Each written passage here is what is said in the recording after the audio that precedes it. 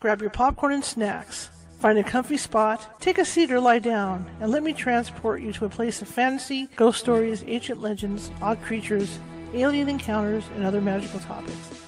You may even decide to join the conversation.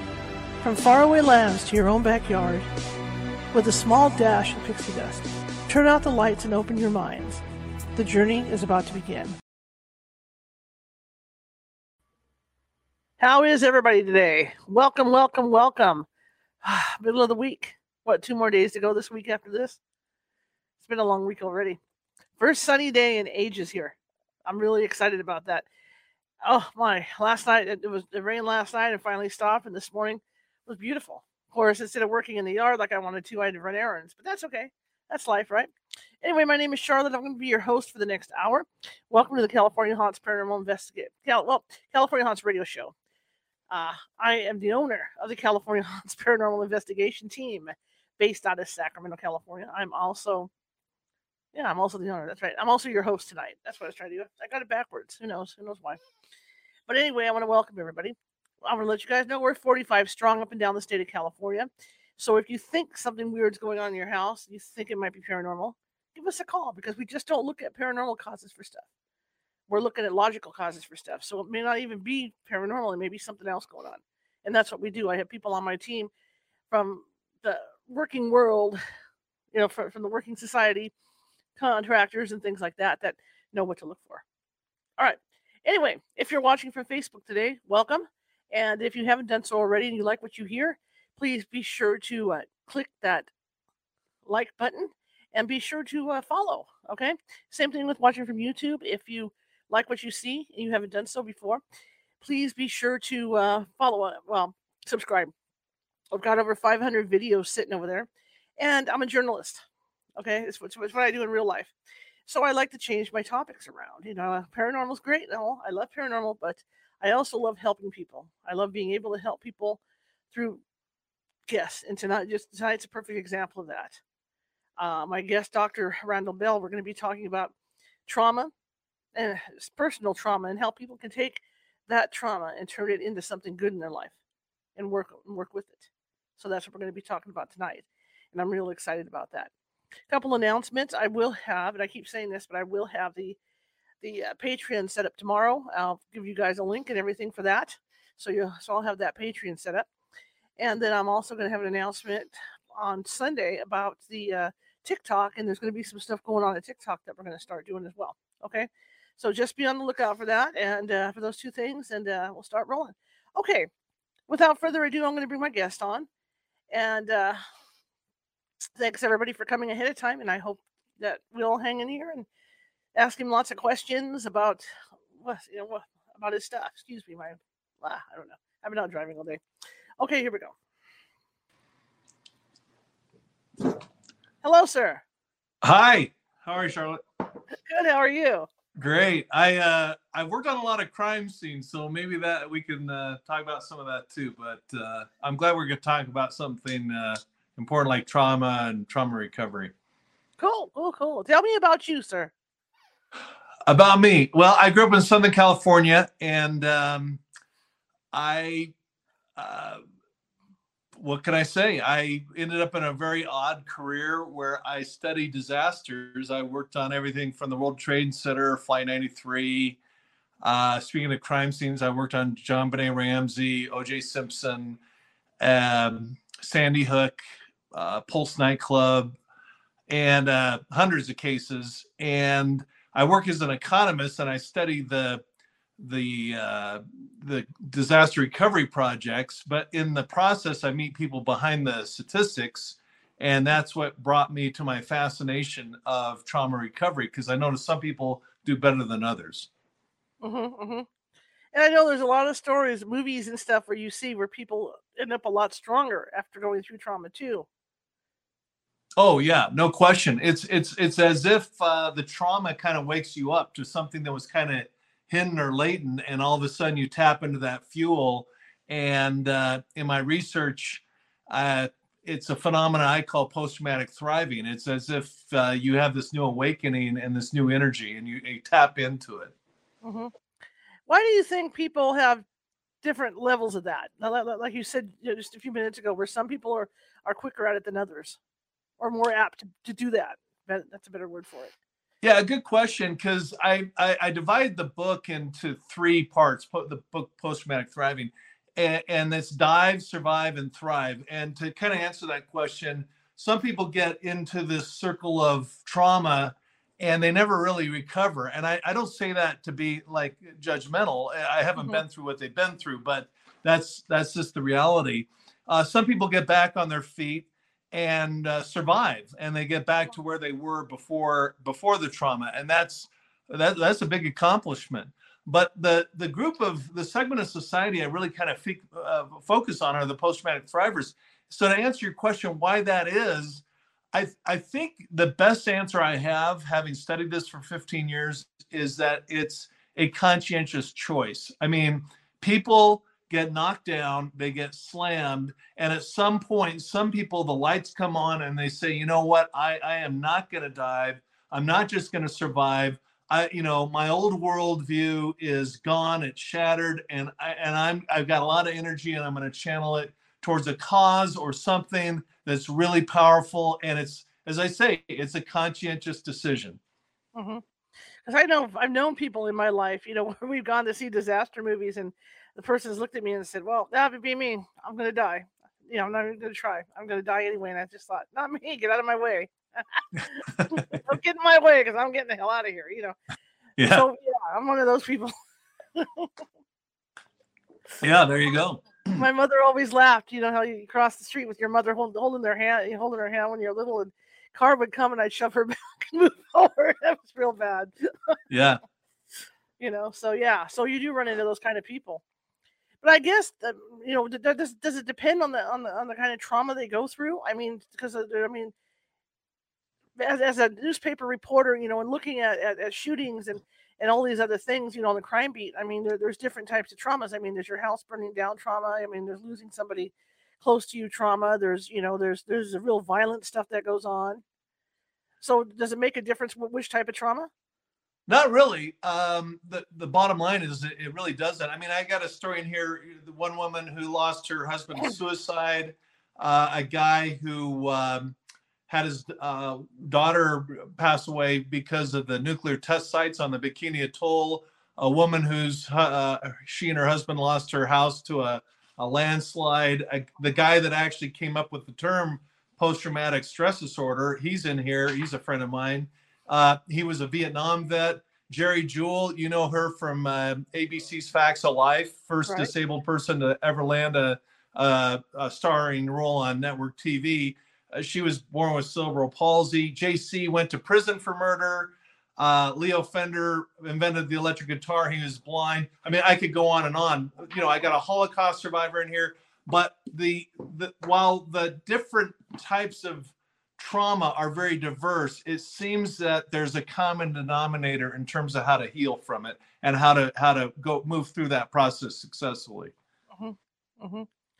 What do you think? Like when a person gets into a situation like that, what do you think is the first thing that happens to them? Like you say, something happens in the brain that snaps them to say, "Hey, I'm not going to let this beat me. I'm going to survive." What do you think? Well, I think the first part of that's really a very deep question, because I'll first tell you what not to do, and it's the classic mistake people make, having been through trauma, of stuffing their feelings down and hiding it and not processing the anger. It's okay to be angry. Not dealing with the depression productively. Not ever really, clinging on to the denial stage. These are all classic symptoms of people that don't move past.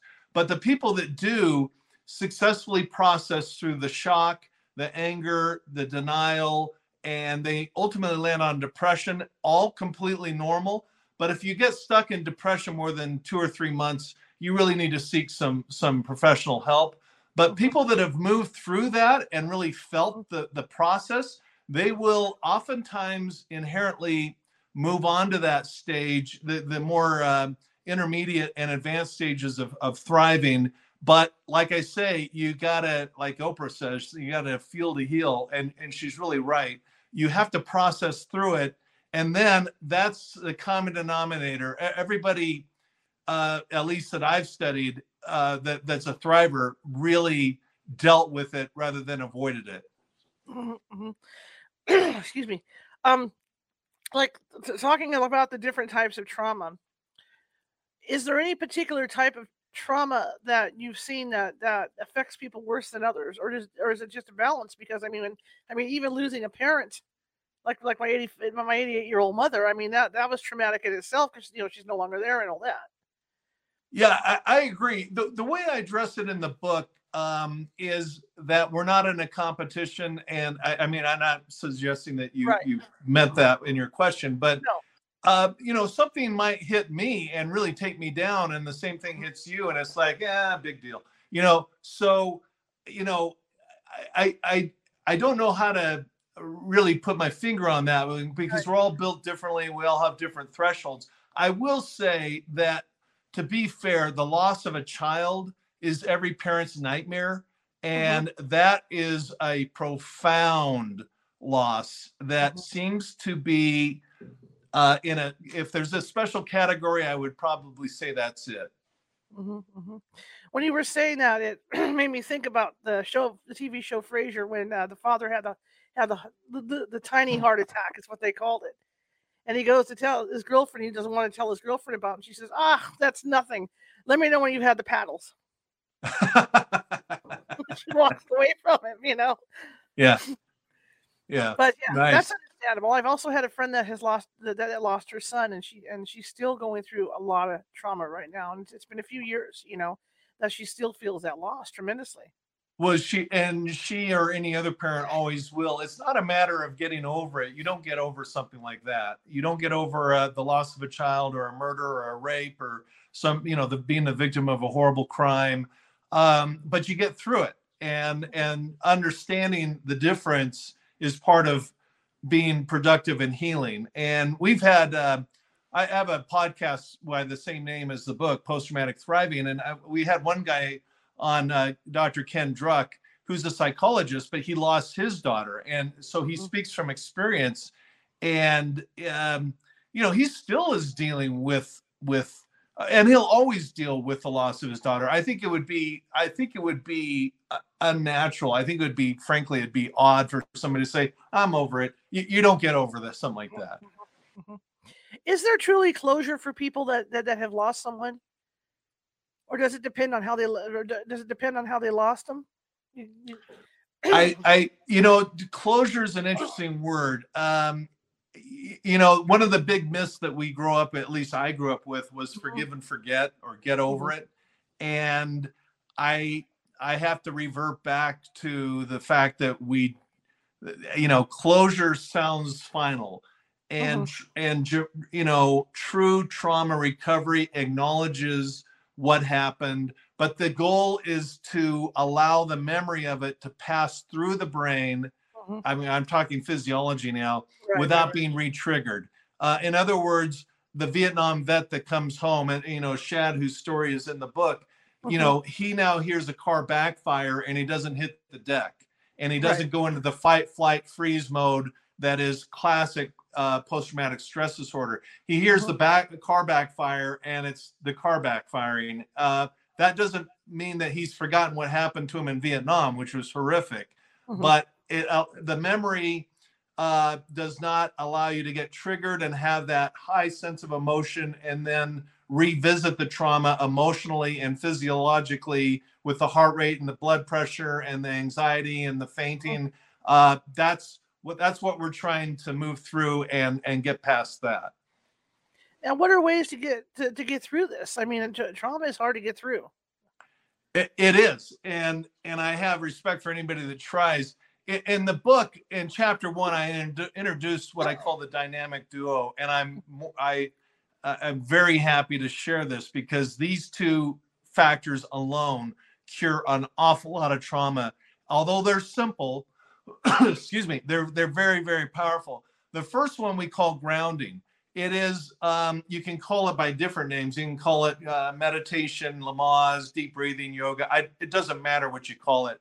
But simply closing your eyes and deep breathing, physiologically, even 7 breaths 7 minutes or 20 minutes. But, like I say, just a few breaths, you can literally put a blood pressure cuff on somebody who's having anxiety and have them start breathing deeply. And you can just literally watch it drop, drop, drop, drop, drop.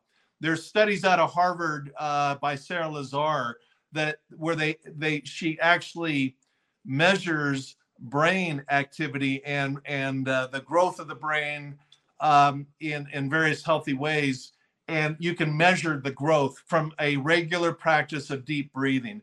In prison where I volunteer, in jail where I've had a Sunday ministry thing that I do, the deep breathing really calms the blood pressure physiologically and emotionally.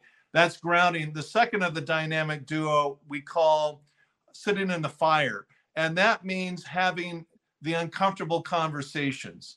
That's what I love about talking to you right now and to the audience is we're talking about this ugly stuff, and bottling up inside, you start an internal war.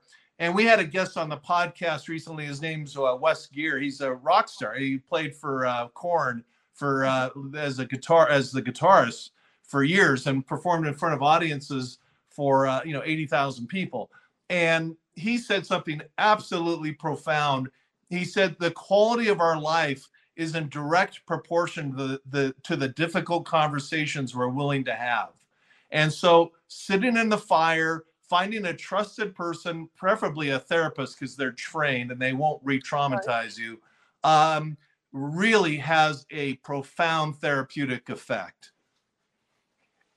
Very interesting. I know I use a lot of meditation, because I believe in that, getting that calm space.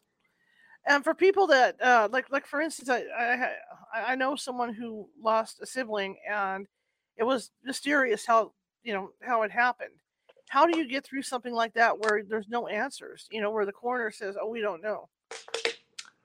Well, I was having that conversation this week with someone very close to me, and she lost her son, and similar circumstances. And the first thing you do, we find really helpful, particularly with the prison inmates and their victims who up at San Quentin, who sometimes even sit down together after going through the program for a couple of years and sit down together and at some level reconcile. But it goes back to the deep. It really is this deep breathing and the sitting in the fire. And one thing I wanted to mention before I lose track of it is if you don't have anybody to talk to and you don't want to traumatize your friends by talking about it, or you haven't found somebody trustworthy you can share this with, and I don't suggest you share it publicly, but journal, just writing it down is very, very helpful. So get it out of your system. So I think I wandered off your question, but I wanted to make sure I got that in there. That's perfect. We were talking about the different types of trauma earlier, and I was just thinking of people that have lost, like we said, people that have lost loved ones, things like 911.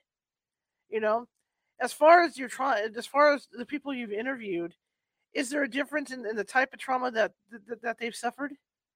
Does that make sense what I'm saying? Well, yeah, I'd say like the first is losing a child, a parent losing a child. The other is a childhood trauma. Childhood traumas tend to be more difficult than an adulthood trauma. I mean, by the time you get to my age, you just expect it, Right. And so I think those are the two top categories. Anything that involves children either experiencing trauma on your own. I mean, in the book, I share my own story because I was born with a congenital heart defect. Right. And I had open heart surgery when I was 11. And some people say, what's the big deal? And others may say, oh, it sounds awful. Well, for me, it was awful because I made the classic mistake of bottling it up inside. And it manifested itself as PTSD when I was in my late 50s about to do a hike in Africa and went in for a routine checkup.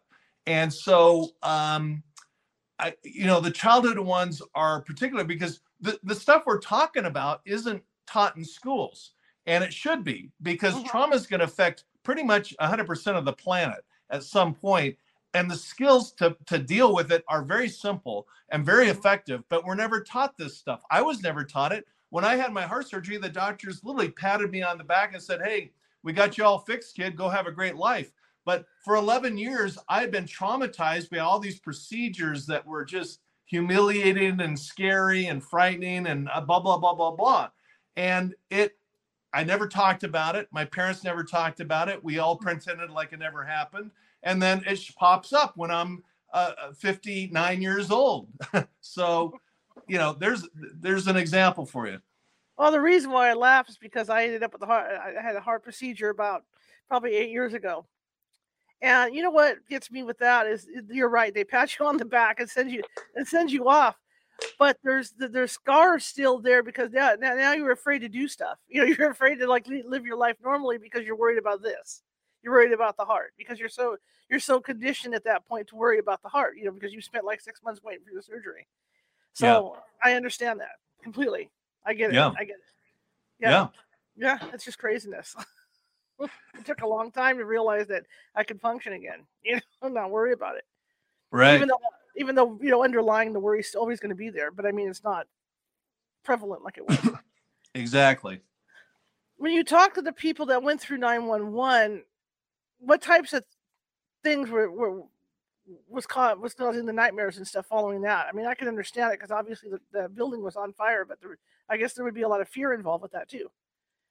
Well, it was so interesting because 9/11 happened on a Tuesday, and by pure coincidence, I do a lot of public speaking, and I was speaking in New York the following Monday, and I assumed they were going to cancel the event. And I was shocked by 9/11 like anyone else. Well, I called the executive director a day or two later with the assumption of that. And she said, "You know what? We would have really appreciated if you came out because we're all freaking out, and it would be great to get everybody together. We think it would be healthy." And so I flew out there on the Sunday preceding, and as I landed, the smoke was still billowing out of Ground Zero. And I went to the event, I spoke, and it was bizarre because we were all traumatized. But afterwards, I went down to Ground Zero, which is a short distance away, and I'm not kidding. Young people would walk up to me with flyers saying, "Hey, have you seen my dad?" With a picture on their dad. And that hits hard. If tears don't come to your eyes, you've lost humanity, because it was really profoundly sad. And then in the fallout, I mean, I've talked to, I don't know, countless people that saw the horrific things that happened, people jumping out of windows and everything else, and people who lost their loved ones in 9/11 and everything in between. And the trauma there is profoundly deep, but it's also profoundly similar to somebody that loses their child to leukemia. And I would never get in a debate who's worse. It's all really horrific. And that's why I wrote the book. And I spent 15 years researching it and writing it and rewriting it till I think I got it right, to say, hey, I acknowledge the whole thing.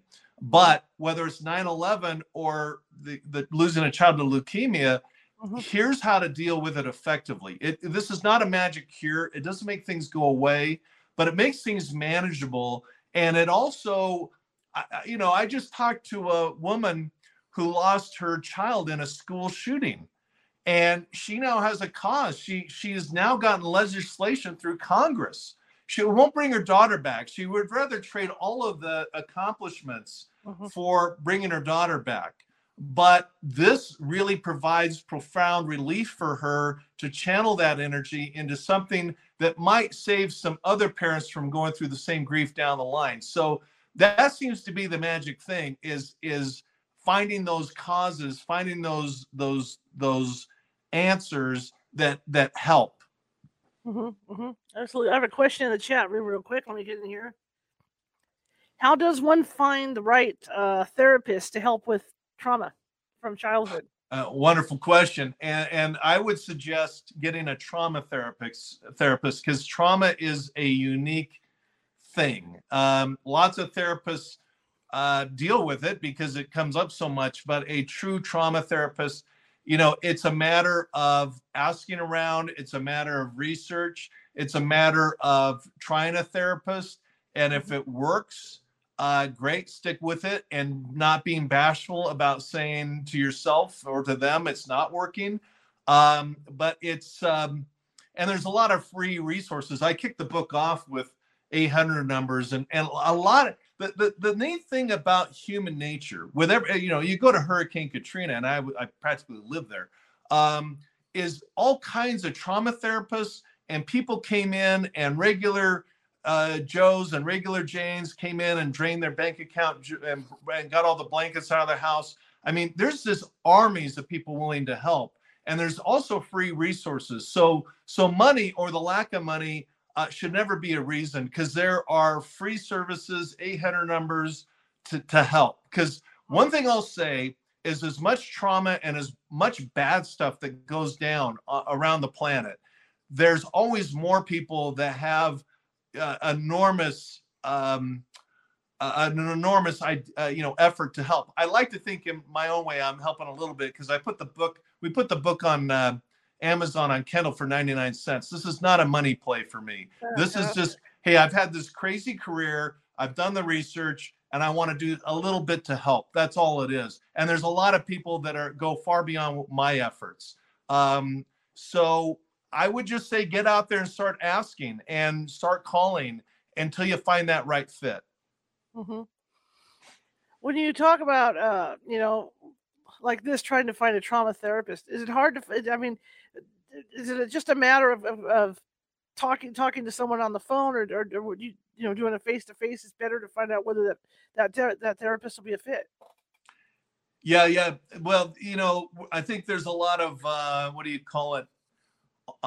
Virtual fatigue, and I think a lot of people do better. At least I do, sitting down face to face. I had I'm not ashamed to say, I had a therapist for a while, and she insisted on just virtual, and then COVID ended, and there was no reason for that, and she still insisted on virtual. And I thought, that doesn't work for me. I like sitting down with people, but that's just my own preference. Find what works for you.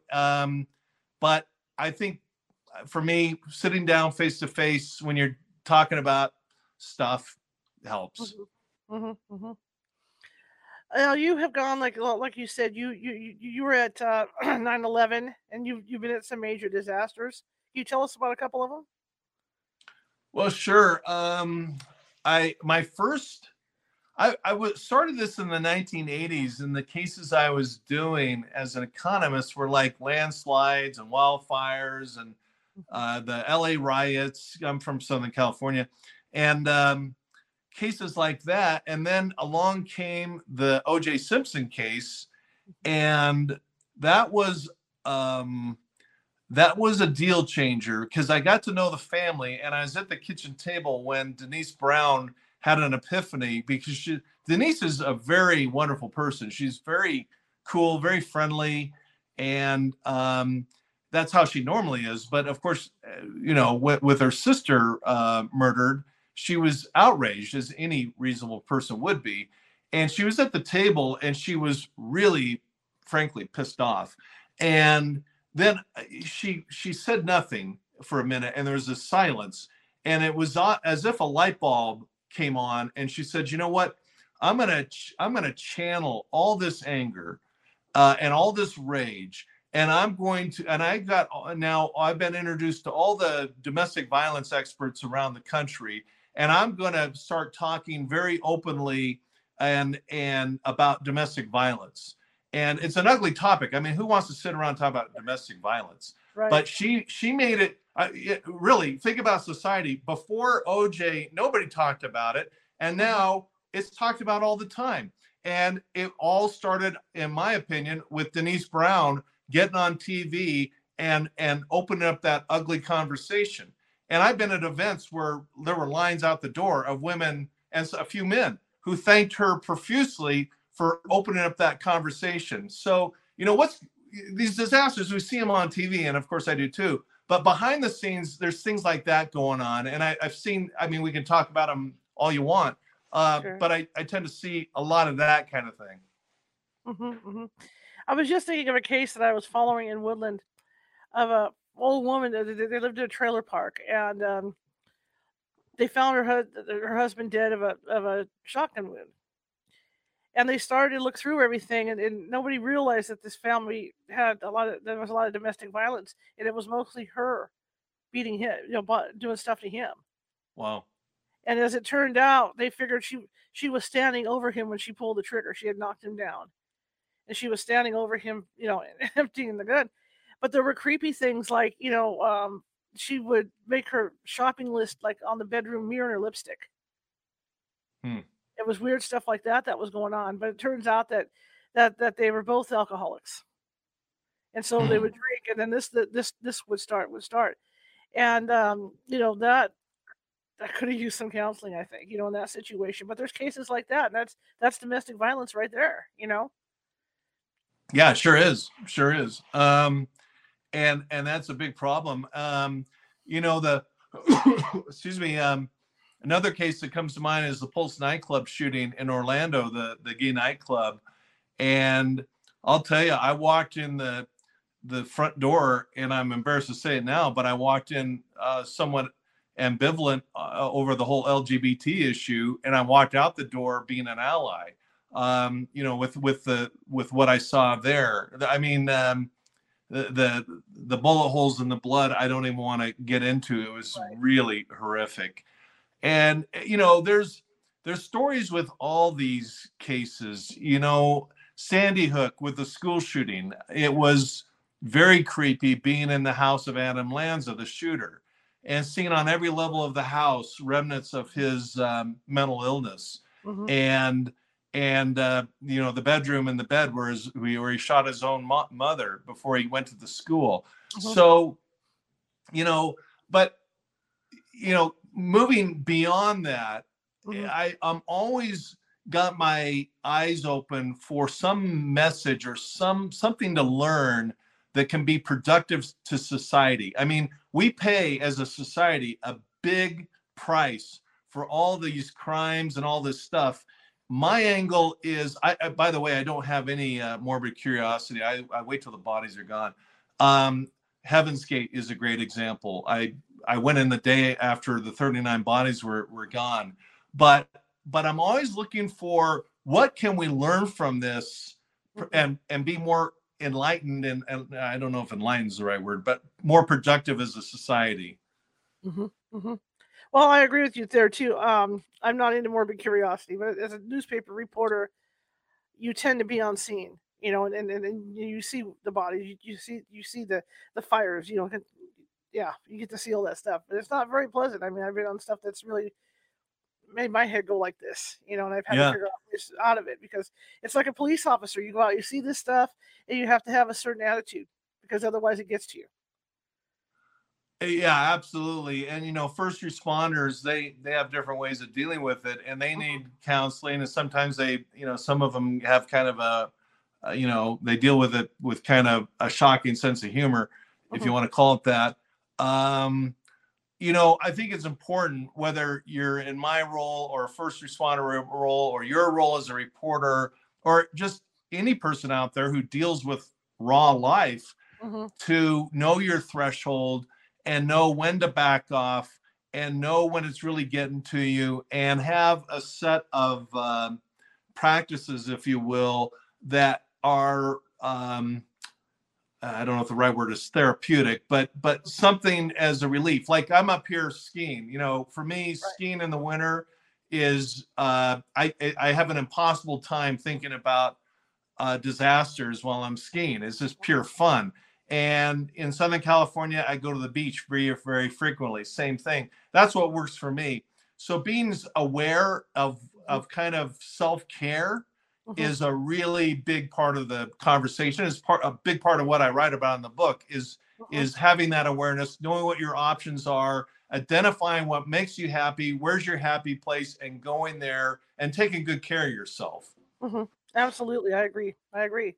Um, when you've interviewed people, have they been more open to speak with you, or are they closed up? Because I know sometimes it takes people a little bit to get used to somebody to really want to talk to them. Yeah, I've had these conversations for decades, Hmm. and the short answer to your question is no, not everybody's comfortable, and or some people are willing, but they start talking about it, and I see the signs of post traumatic stress disorder, the trembling and the shaking, and I back off immediately, and I say I appreciate your willingness to help, but your health is far more important than my research. Let's just save this for another day. And so some people are not ready to talk about it. I'm not a therapist. I've never claimed to be. I like to think I'm empathetic, and I like to think that I am respectful, and that goes a long way in terms of helping people feel comfortable. I don't share stories without permission. Hmm. When I I just was literally on Jeffrey Epstein's island and all his properties, and I can't talk about it because I signed a confidentiality agreement. So I can say I did it, but I Hmm. can't talk about it. So people and clients know that if I say I will not talk about it, whether I have a written document or not, I keep it confidential. I say all of that because it's important to find somebody who can handle the conversation and who will keep their mouth shut, Hmm. because gossiping or blabbing re-traumatizes people, and we don't want that. I think one of the hardest parts of what I did for a living was having to interview people right after a trauma. Hmm. Like if Yeah. someone had lost a loved one in a car accident or something like that, having to go ring that doorbell and talk to them about it really used to get to me. I used to get irritated with it because I thought, these people just lost someone. Yeah. Yeah. I shouldn't be here doing this. But I mean, it's part of the job to do that stuff. You see it all the time on TV and everything. But that Yeah. was something that I felt really bad about because I knew they were traumatized, and really to have somebody up in their face with a recorder or a mic, I couldn't Oh believe. yeah, yeah, yeah. I was doing a news thing down in San Diego. I forgot the lady's name. She was the lady who went to prison for killing her husband, who was a doctor, and his new girlfriend or fiance or something. And we were in front of the house filming, and the people that lived there came out outraged. So it's kind of almost dangerous sometimes to do Mhm. that, because that shock, if it's not properly processed or managed, it can last for years. And I can't imagine what you went through in the immediate aftermath. Right, right, yeah. I used to feel horribly guilty. I had horrible guilt over it.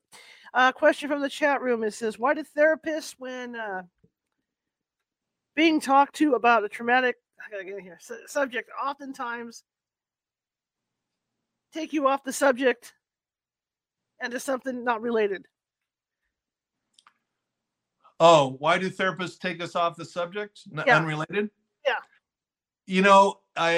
I think the most productive answer to that question is sometimes therapists sense that the therapist, a good trauma therapist, is trained to really read the patient carefully, Mhm. and if they see any signs of post-traumatic stress disorder, to back off, and not the big goal is not to re-traumatize people. And if they sense that maybe they're eliciting too much of that re-traumatization by talking about it, they may back off. It may be that they're also a lousy therapist, and their minds wandering and not focused. I don't know, but that would be a reason why a good therapist would do that conscientiously. Now, when we talk about taking traumas and turning them into something positive, you've given a few examples of people, of people that you know of. Yeah. Um, how can somebody? I mean, it's hard. How can somebody get their mind shift out of that to do that? How do you transition to do something positive? Well, yeah. Because I mean, with your mind, if you're that depressed or whatever, or you're going through the trauma that you're going through, and then to turn around and say, okay, I'm going to do this. Yeah. Well, the thing is that, like, the five stages of grief, which we all know, Mhm. are I really emphasize in the book, and when I'm speaking about it, it's normal. And so to to get to that transition point, you got to process all 5 stages. Things happen, and in the book, the other term I use a lot is rinse and repeat. In other words, you might get to the more advanced stages of thriving, being acceptance or forgiveness or gratitude. Not being grateful for the trauma, but grateful for the lessons of it. But you may have revisit and go back to the anger, or have flashes of shock. That's again understanding the physiology that this is absolutely normal in and of itself is helpful. So, but to progress, I'm convinced you got to go through each of the 15 stages. There's 5 chapters in each stage, and what a lot of people don't realize, most people know about the 5 stages of grief, but a lot of people don't know that there's an academic research and literature called post-traumatic growth, which comes out of the University of North Carolina, and that's a little more obscure, but it's very powerful. And so what I did with the book to kind of get at your answer the best way I can is I start with the 5 stages of grief. Then I build a bridge. I call it the survival bridge. And then I get to the 5 stages of growth, which are sound academic research. So it's the first book I'm aware of anywhere in the world where you start with the initial shock and you work through the entire thing through the literature of grief to survival and self-care, and then to post-traumatic growth and what I call post-traumatic thriving. And the people that do it just get through, they work through each stage. I sat down with a dozen people and I interviewed them, and sure enough, they didn't need me to teach them. They just got it naturally. They process each of those 15 stages at some point on their own. And that's kind of the point, is to keep movement rather than sitting stagnant. Like to not have, because that way if you're sitting stagnant, those thoughts are going to keep coming back. And like you say, to be doing something constructive. Yeah. I agree with that 100%, too, because of what I've been through. What's your advice for somebody that might have something happen to them? Like you say, to go talk to somebody right off the bat after something has happened to them. What's your first piece of advice to somebody?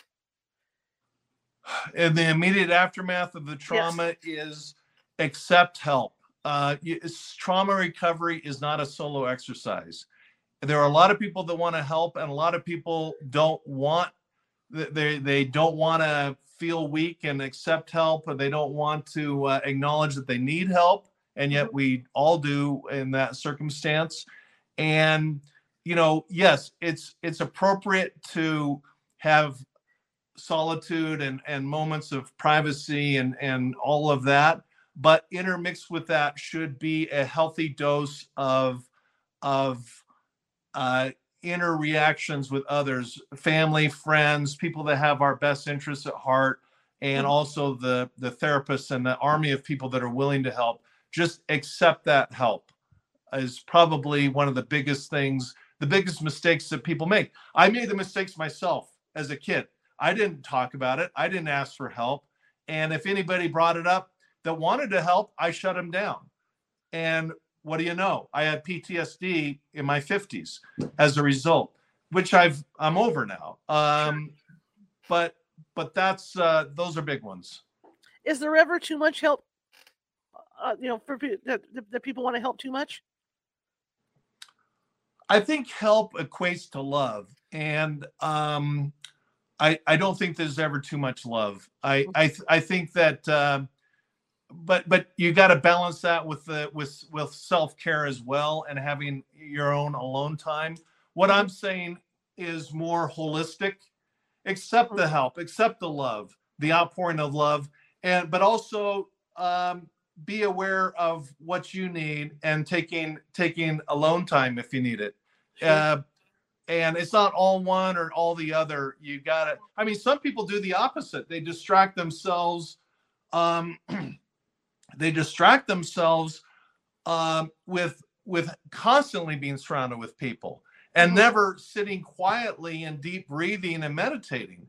So it's really a balancing act between those quiet meditative moments and being around good, healthy people and accepting that health, in my point of view.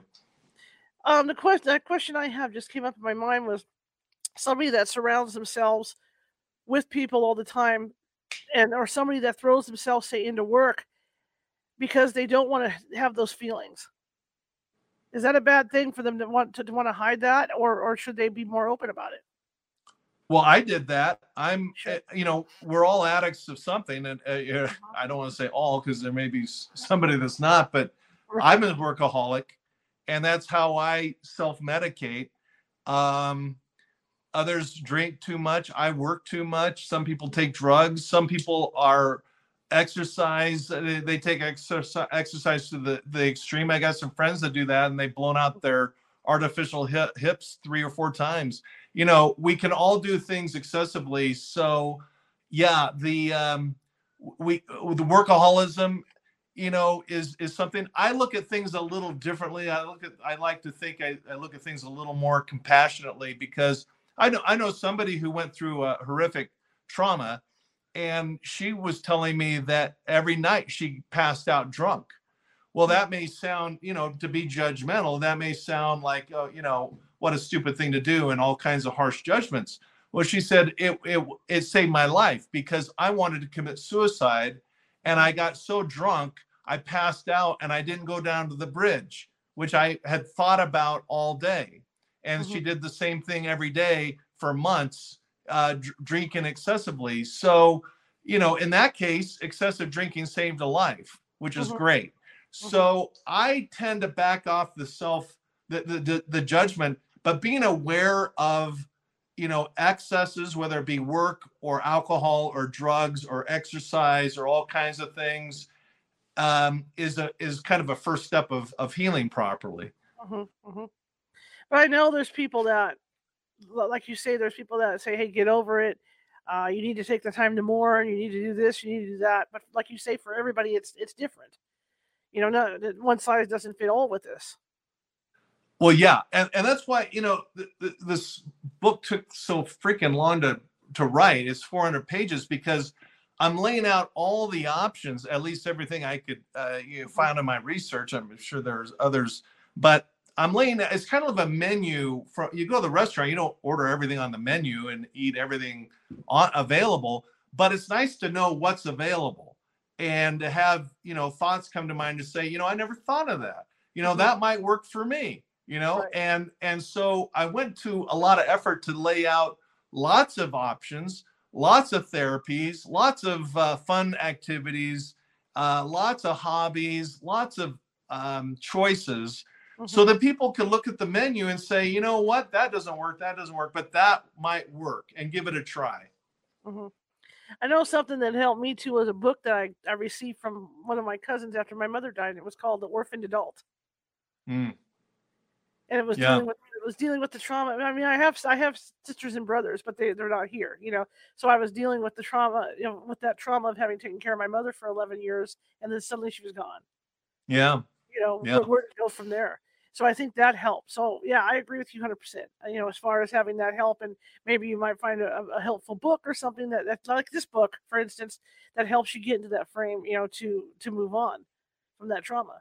Yeah, I mean, where else can you get 15 years of research for 20 Yeah, bucks? And I'm not just talking about my book. I'm talking about lots of books, sure. and I think everybody's bringing something to the party to make things better. What's the is it in the because you talked about some you in the beginning of the show you talked about some famous people who had come through trauma. Can you share some more of those with us? Oh, well, sure. Jerry Jewell, I mentioned, excuse me.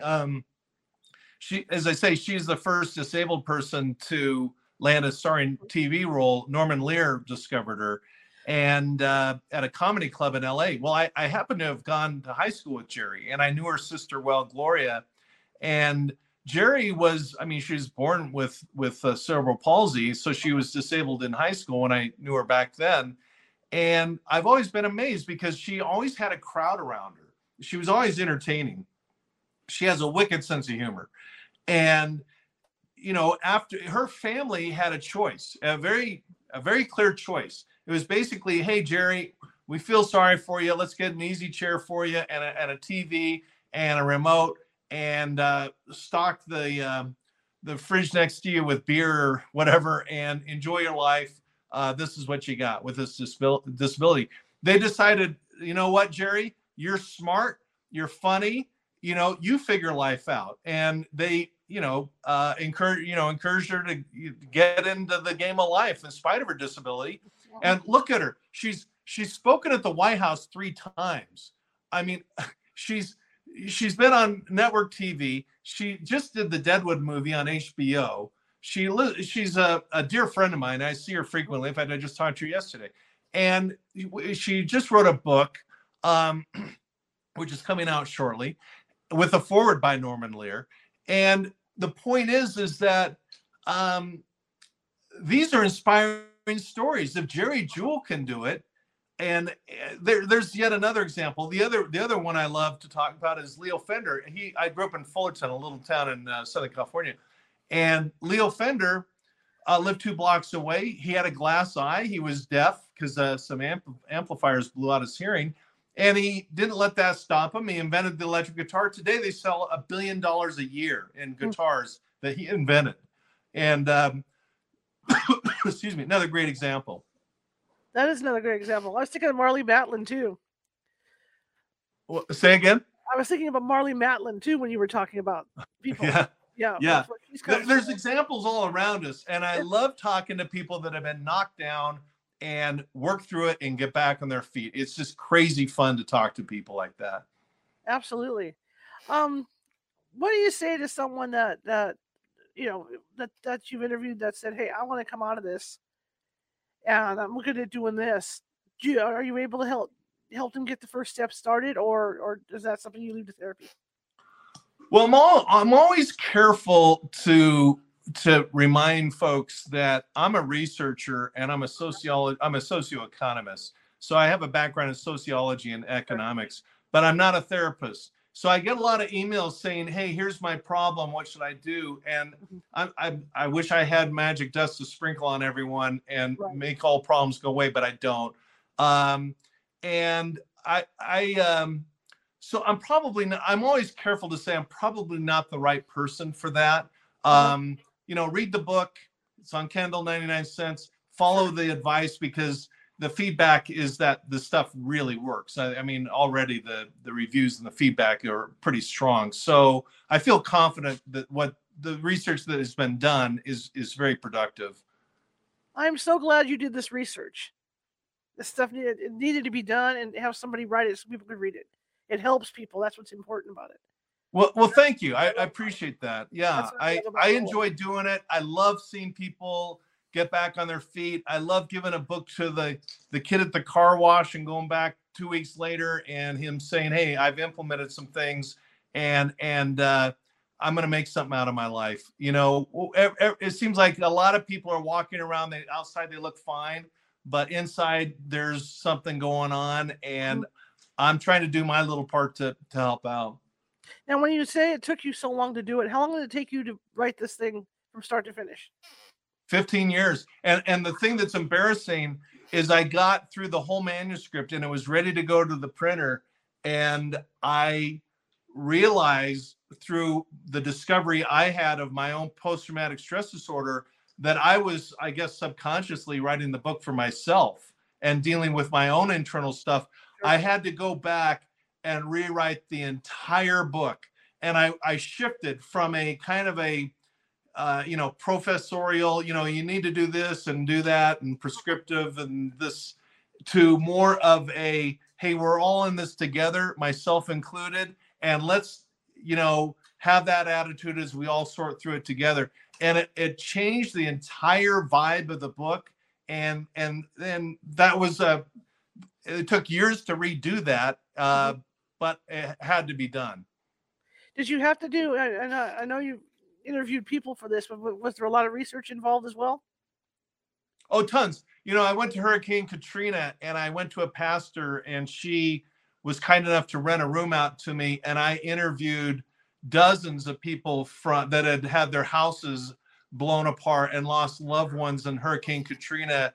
And I recorded their interviews, had them transcribed, put them through word frequency analysis to identify the themes that people hit on most frequently in terms of recovery, things like that. And I did surveys, 5,000 people around the world, and identified various daily habits that translate into good results. I'll tell you, one of them is just making your bed.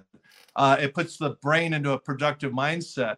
So yeah, an enormous amount of research of my own, primary research of my own, an enormous amount of research that other scientists have done and compiled that. And then what good is that without sitting down with real people and talking to them to see how this stuff really works? I did all three. Fantastic. And now I had a thought while you were saying that. I know, again, I'll go back to being a newspaper reporter. You cover so many of these stories, and they're not the happiest stories in the world. Like you talk to these, like you talk to these victims and this trauma. How are you able to write and not get into a certain mindset, of you getting depressed yourself writing this stuff? Yeah, I think I'm self-aware that I don't slip into depression easily, although I think all of us, including me, if we're honest, say we can have, those blue days or blue weeks, and just acknowledge. I mean, I try and practice what I preach and realize that's normal as part of the process. But, being aware and being aware that, hey, when I'm feeling blue, I got 3 or 4 happy places. I'm going to go to the beach. I'm going to go skiing. I'm going to I belong to the Magic Castle up in Hollywood. Again, impossible to be depressed in the Magic Castle with all the shows going on. So everybody's got it, for some people it's movies, but being aware of your threshold, and when you're getting there, backing off and do things that you love to do that will kind of make things better. Absolutely. One more question for you, and I thank you so much for coming to begin with. Thank you, thank you, thank you. I love the book. It's a terrific book, and I just think it's a great book, and it's good for people to read this kind of thing. My last question is: you're in Las Vegas, you're on the Strip, and you have your own little bookstore, right? Yeah. And there's 3 or 4 other people with similar books. How do you get people to read your book? Well, I hope they read all of them. It's like Leo Fender discovered that people buy more than one guitar. And he was friends with Gibson and Les Paul. But my book is good for a lot of people, but I don't try and oversell it.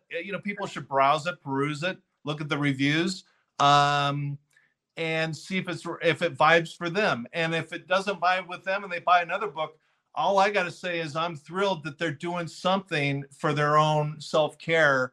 I'm a really horrible salesman, aren't I? But if it does vibe, I'd love to hear about it, because I love this conversation we're having, and I can't thank you enough for opening up this conversation, because it's so critically important and it helps people. It is. You're right. It's very important. If I can help 1 or 2 people out in that audience, or you and I can help together doing this show, then I've accomplished something. Yeah. Amen to that. Yeah. All right. Well, thank you so much. And I hope you have a great rest of your evening. And how do people find you? Sorry about that. I almost forgot. Oh, I got so into it. Just Google post-traumatic thriving and the podcast, the book. If the people want to get in touch with me, just go to drbell.com. I'm easy to reach. Okay, great. All right, I'll also show, because you have several books out, plus you have some real estate books out and stuff. But I'll go ahead and show them the non-real estate stuff out that you have out, as well as your websites and stuff when we sign up. Cool. Thanks so much, sir. Thank you. Have a good evening. You too. All right, I learned so much with this, and in fact, like he says, I started to take it back into my experiences. Couldn't help it, it's a career that I've had. But any help anybody can get, if it helps somebody, I'm all for it. Tomorrow we're shifting gears back into the paranormal. Lynn Monet is coming back to spend some time with us. If you remember, Lynn Monet was the person way back, I can think about a year or so ago, who bought a house fairly cheap and realized that even before she moved in, that the house was haunted by something dark. And so I don't think they ever officially lived in the house. They might have spent a couple nights there, but they got out. But she's back because she has some stories to tell. She's a nurse, and she has been working in hospitals, and she's been witnessing death and NDEs and things like that. So she has a lot of stories to tell about that. She's written a book, so she's going to be with us tomorrow, 6:30 p.m. Pacific, uh, for interview. God, I'm kind of out of it today. I'm tired. Anyway, again, if you like the show tonight, please do share it with somebody. Let people know about it. This is important, especially this show. This show is very, very important to share. Okay, because you want to get the word out about trauma recovery and stuff. Because there's so much of that going around, especially now with these mass shootings and everything else that people are connected to, and it's a crazy world right now. But if you like the show, share it with 5 people. If you hated the show, share it with 5 of your enemies. We are equal opportunity here at California Haunts Radio. We want to get and the whole point of it all is we're trying to get the word out about the show. So the more people that know about us, the better. If you're watching from Facebook and you like what you heard, please show me some love. Give me some thumbs up, some hearts, or whatever. But show me some love. And if you haven't done so already, please follow us via Facebook. You can find me all over Facebook. Okay, California Haunts, my name. Also, I'm also on Instagram. I'm Ghosty Gal, all lowercase on Instagram, and we are over at Twitter at Cal Haunts at Twitter. I am also at TikTok, and we are under California Haunts, all lowercase at TikTok. And we are also at Twitch. I believe we're Cal Haunts at TikTok at Twitch. So, usually TTTs, right? Twitter, TikTok, and yeah. So anyway, yeah, please do that. And I will have a big announcement tomorrow to launch our Patreon. And again, I'm going to tease that out a little bit because we are going to do some really cool things over there. Anytime I pre-record an interview with a guest, we are going to show it early over on Patreon. So the Patreon members will get to see it at least a week early before anybody else does. There's also going to be special question and answer sessions, like maybe this gentleman that was on tonight might want to come back on for one of those, and you guys can ask him direct questions about what we talk about during the interview or about his book, and that'll be over at the Patreon as well. Okay, so we're going to be doing that over there. We're also going to be doing some special psychic readings with Nancy Matz over there. There's going to be psychic reading days over there for Patreon members. And at the end of the month, this is all based on how many members we have. Once we start building it up, we're going to have giveaways. It might be a coffee, it could be coffee cups, it could be T-shirts, it could be anything. But we're going to have special giveaways over there as well, and access to the Discord chat too. So I mean, there's a lot that's going to be going over there. Commercial-free stuff. It's going to be a fun place to be over at the Discord, and that'll help us. I mean, it's $5.50 a month, and I think that's affordable enough for people, and that'll help us keep on the air and keep us going on the air here and stuff, and keep things rolling.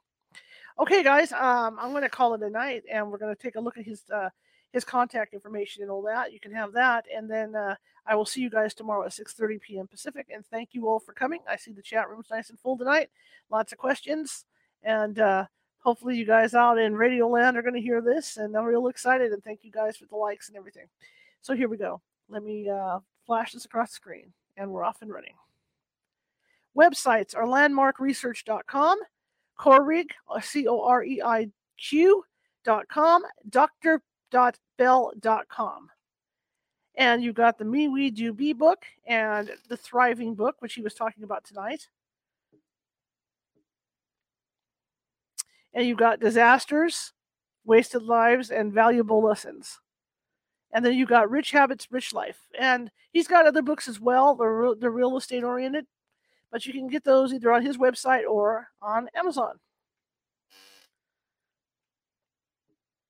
Okay, guys, I will see you tomorrow, 6:30 p.m. Pacific, and have a great rest of your evening.